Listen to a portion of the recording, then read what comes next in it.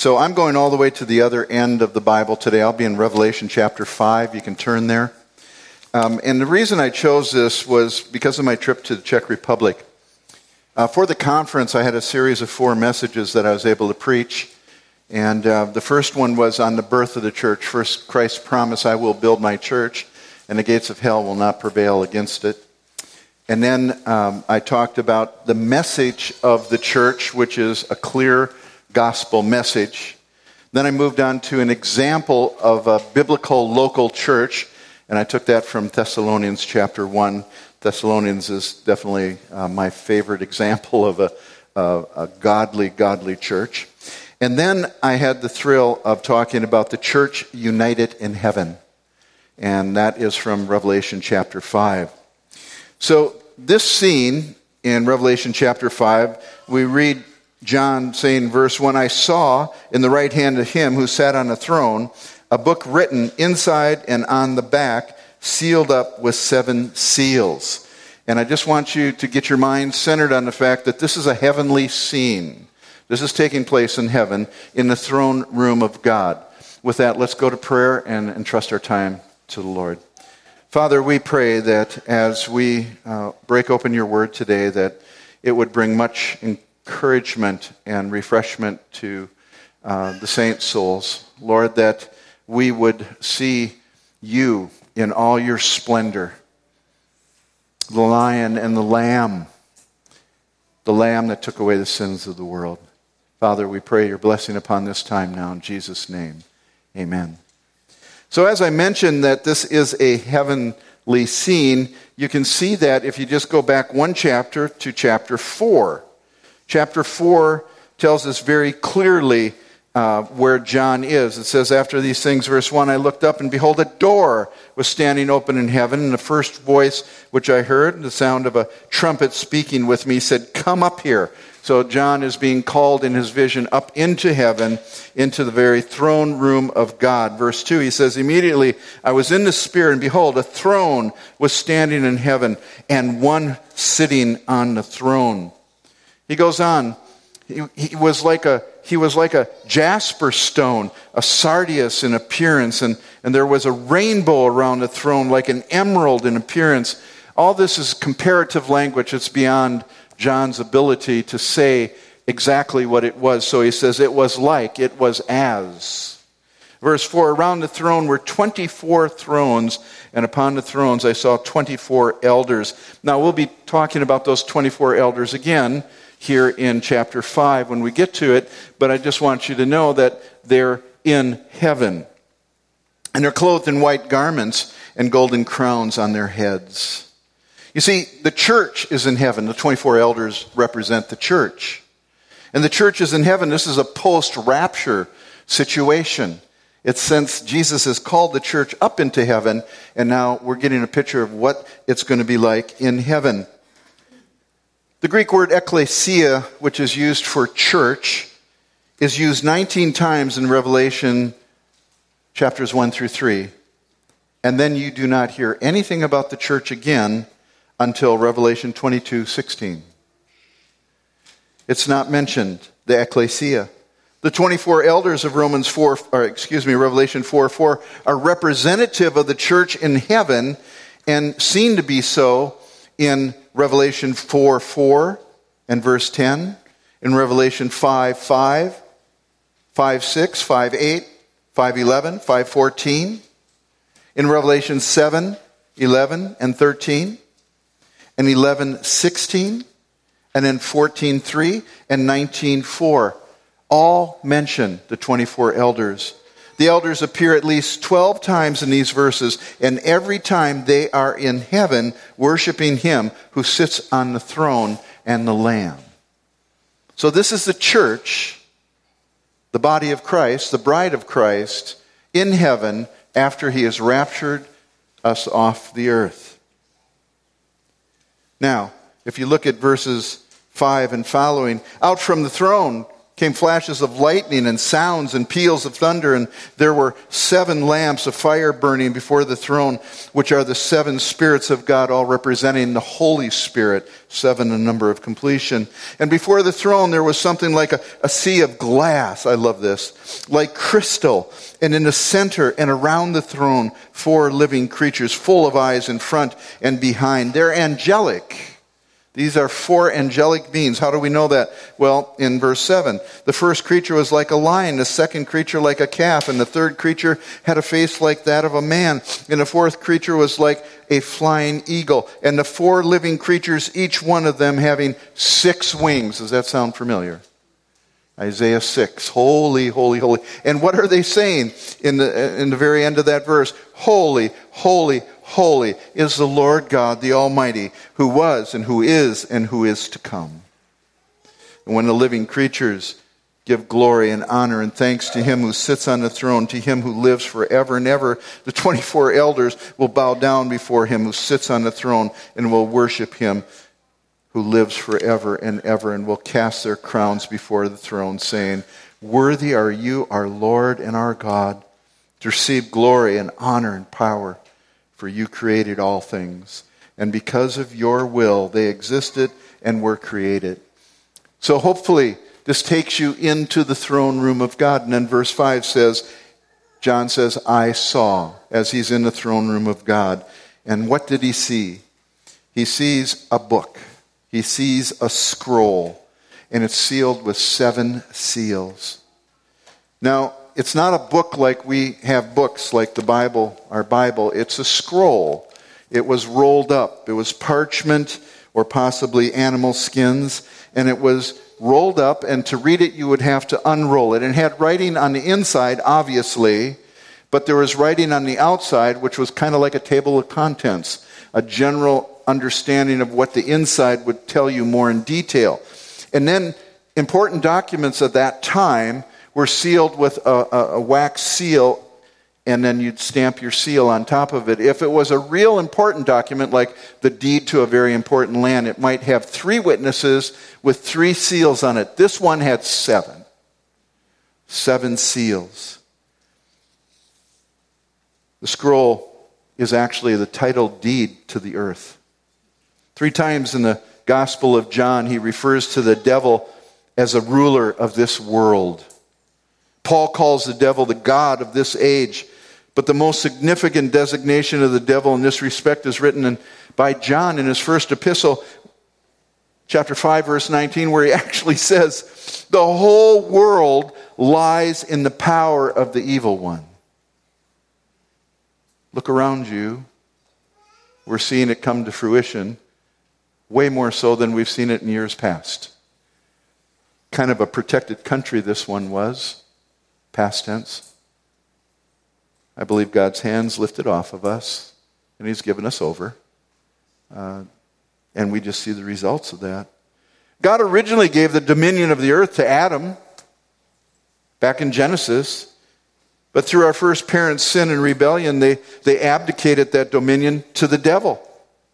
And he usurped his possession and his position as being the ruler of this world. But God determined that Jesus Christ is the only rightful ruler of this earth. And when he died on the cross, he atoned for sin and crushed the head of Satan by redeeming a people for his name.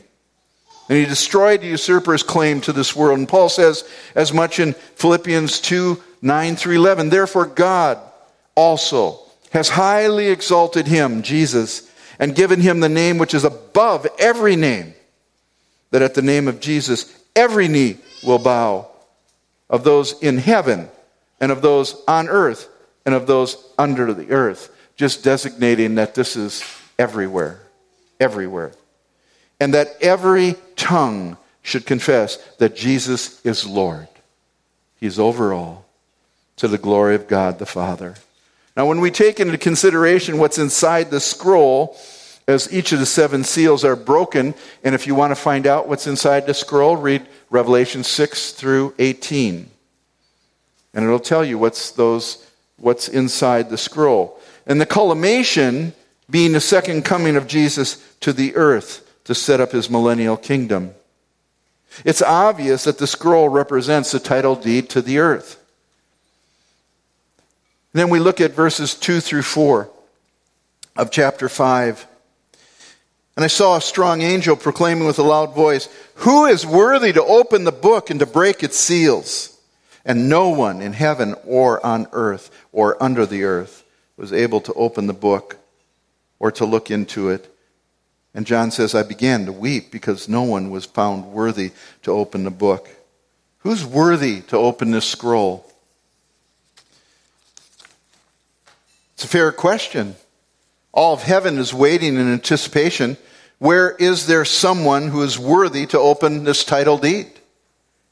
And the word used for worthy here is a Greek word that means someone with proper weight, the gravitas, the dignity, the sufficient, capable, fit, competent one to open this scroll. And it's only as we observe the rest of Revelation 5 that we witness the depth and the extent of the character possessed by the one who is worthy to open that scroll. But initially there's no one found. No one. Anywhere. The staggering thought that there was no one found in existence found to be worthy. Scouring every corner of the earth, no one. Look into the secret places of heaven, no one. John used a threefold division that followed the Old Testament pattern of identifying the entire realm of existence, and no one was able, no one was worthy, no one can do the job and open that scroll. And it drove John to tears. He goes into deep despair. There's nothing left for him because he knew what was inside the scroll from the overview that was written on the back of it, but nobody was found to open those seals so he could see it in detail what was going to take place. And he just began to cry because there is no one found anywhere but Jesus. But Jesus, people. The overwhelming waves of peace and assurance when Jesus is found. He is the only one who is able, the only one who is worthy, and the only one sufficient and capable, Jesus Christ, our Lord and Savior. John was weeping, and Jesus appeared. Jesus Christ, he can do what no one else could. He is the same today, yesterday, and forever. He is ready, he is able, he is willing, and he is present. Call on him today in your need. Call on him. He is able. He will amaze you with what he can do. And then we read about the lion and the lamb in verses 5 through 7. And one of the elders said to John, "Stop crying. Pick yourself up here. Stop crying. Behold, the lion that is from the tribe of Judah, the root of David, has overcome so as to open the book and its 7 seals. And I saw between the throne with the 4 living creatures and the 24 elders a lamb standing as if slain, having 7 horns and 7 eyes, which are the 7 spirits of God, sent out into the earth. And he came and he took it out of the right hand of him who sat on the throne." Now, if I had time, I'd take you back to Daniel, and I'd show you that is the Ancient of Days who's sitting on the throne. And the Lamb goes up and takes it from the Ancient of Days' hands, Father God, and he takes that scroll. He's the Lion of the tribe of Judah, the root of David. John informed the one to take the seal and open it. That was he. Quit crying, John, and look at who it is. He's the root of David. Behold, the root of David. And herein is his right reign as king over the earth. Taken from Isaiah 11, it says this, "Springing from the stem of Jesse, the Spirit of the Lord will rest on him, and he will judge the righteous with righteousness, and he will strike the earth with the rod of his mouth, and with breath of his lips he will slay the wicked." And Romans 15:12 identifies Jesus like this, "There shall come the root of Jesse, and he who arises to rule over the Gentiles. In him shall the Gentiles hope." This is the one that's worthy to open the seals. and read the scroll. It's a fierce king that comes with great judgment to reign and to rule. He has the power to bring it all to pass. But as majestic as he is, he's also meek. He's a lion, but he is a lamb, as if slain. The majesty and meekness of Jesus are combined here in one picture, displaying for us the humiliation of his death on a cross, the Prince of Life, and the glory of his resurrection. John would surely have remembered the Baptist declaration, "Behold, the Lamb of God that takes away the sins of the world."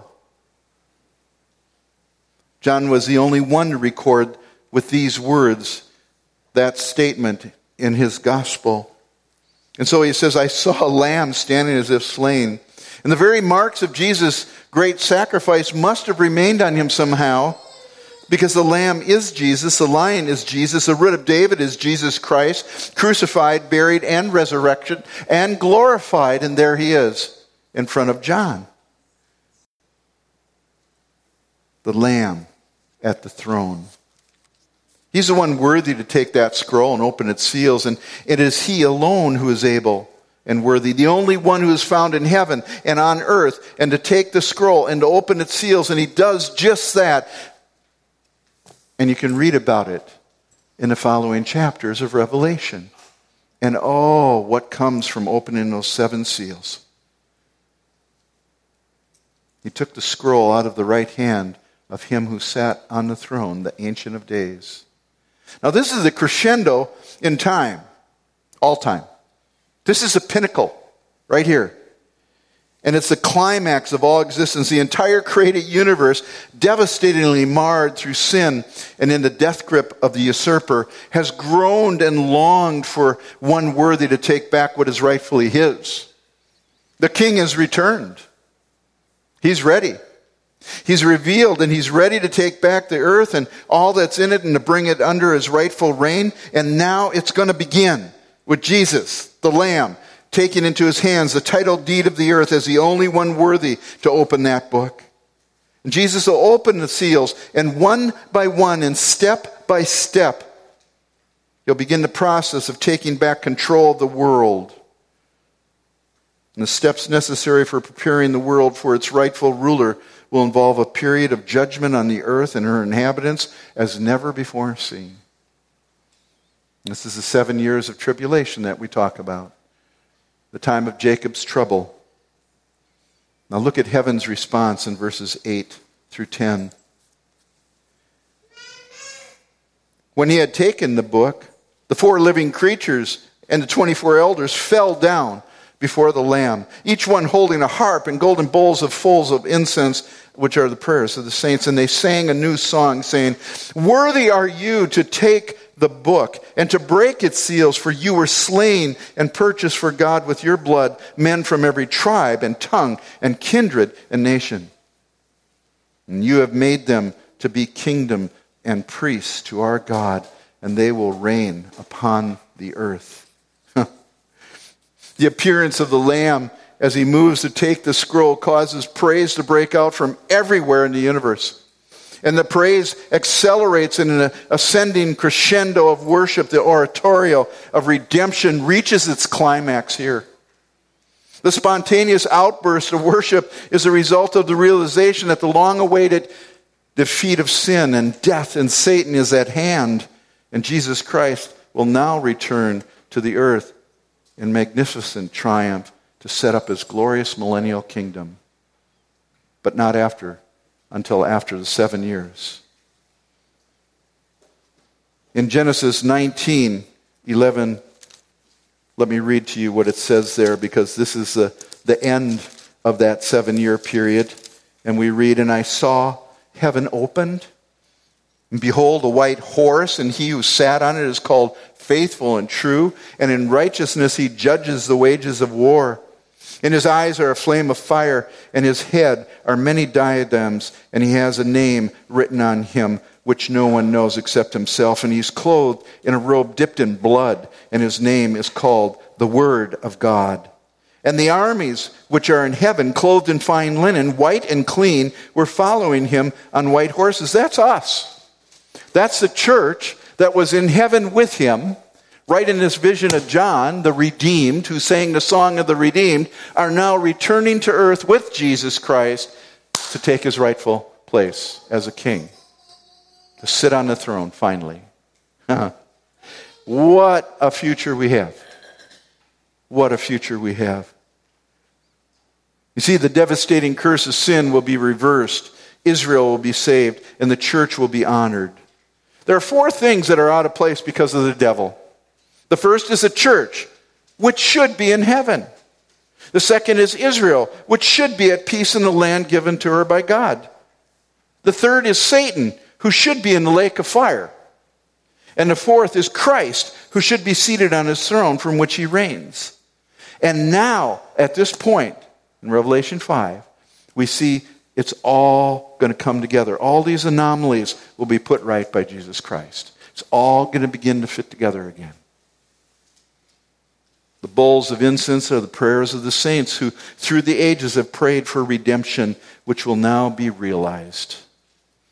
And both harps and song are sung by the 24 elders. They're not angels, they're men.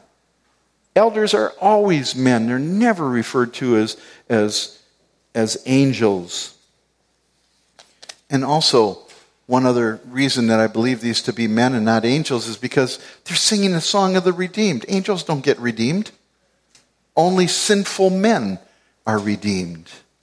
And their song of redemption extols God for delivering and redeeming people from every tribe. That means a group affiliated by kinship or habitation, or tongue, and that's a group related through languages, or people or kindred. That's a large group of people forming one country or nation. It describes the ethne or ethnic groupings of people. And in Revelation 5, on that day, every eye will be fixed on the Lamb, our great God and Savior, Jesus Christ. And we'll all sing together that song, worthy of all blessing and honor and glory and dominion forever and ever. Amen.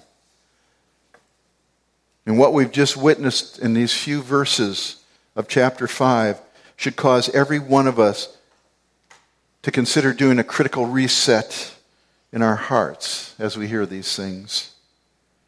Number 1, for those of you who do not see Jesus as the person he truly is, the Lamb of God that takes away the sin of the world, because I know in a group this large, not everyone has truly submitted themselves to the Lordship of Christ, repented from their sin, and accepted him as their Lord and Savior, so they have a personal relationship with him. And I say to you, reset. Reset your heart. We don't know when he's going to return to take his church to heaven. It's called the rapture. Could come at any time. Would to God it would come today. But if you don't know him personally as your Lord and Savior, you won't be going. Secondly, for those who have lost their spiritual fervor and they've been just plodding along, going through the motions with little heart, little prayer, little Bible reading, reset. Remove the sin that so easily entangles you and see what you can be. Begin to live again in the freely bestowed joy that Christ won for you at the cross, because the joy of the Lord is your strength. Reset. Thirdly, for those who are faithful and true, who are serving, but who have become weary and tired, reset. Be filled with wonder at your Lord and Savior Jesus anew, and begin again to eagerly wait for his return. Look to the skies, because in the same way that he left, he'll be returning. He's promised to rescue us from the wrath to come. I'm not worried about the tribulation. Not a bit. Rejoice in the Lord. And again, I say rejoice.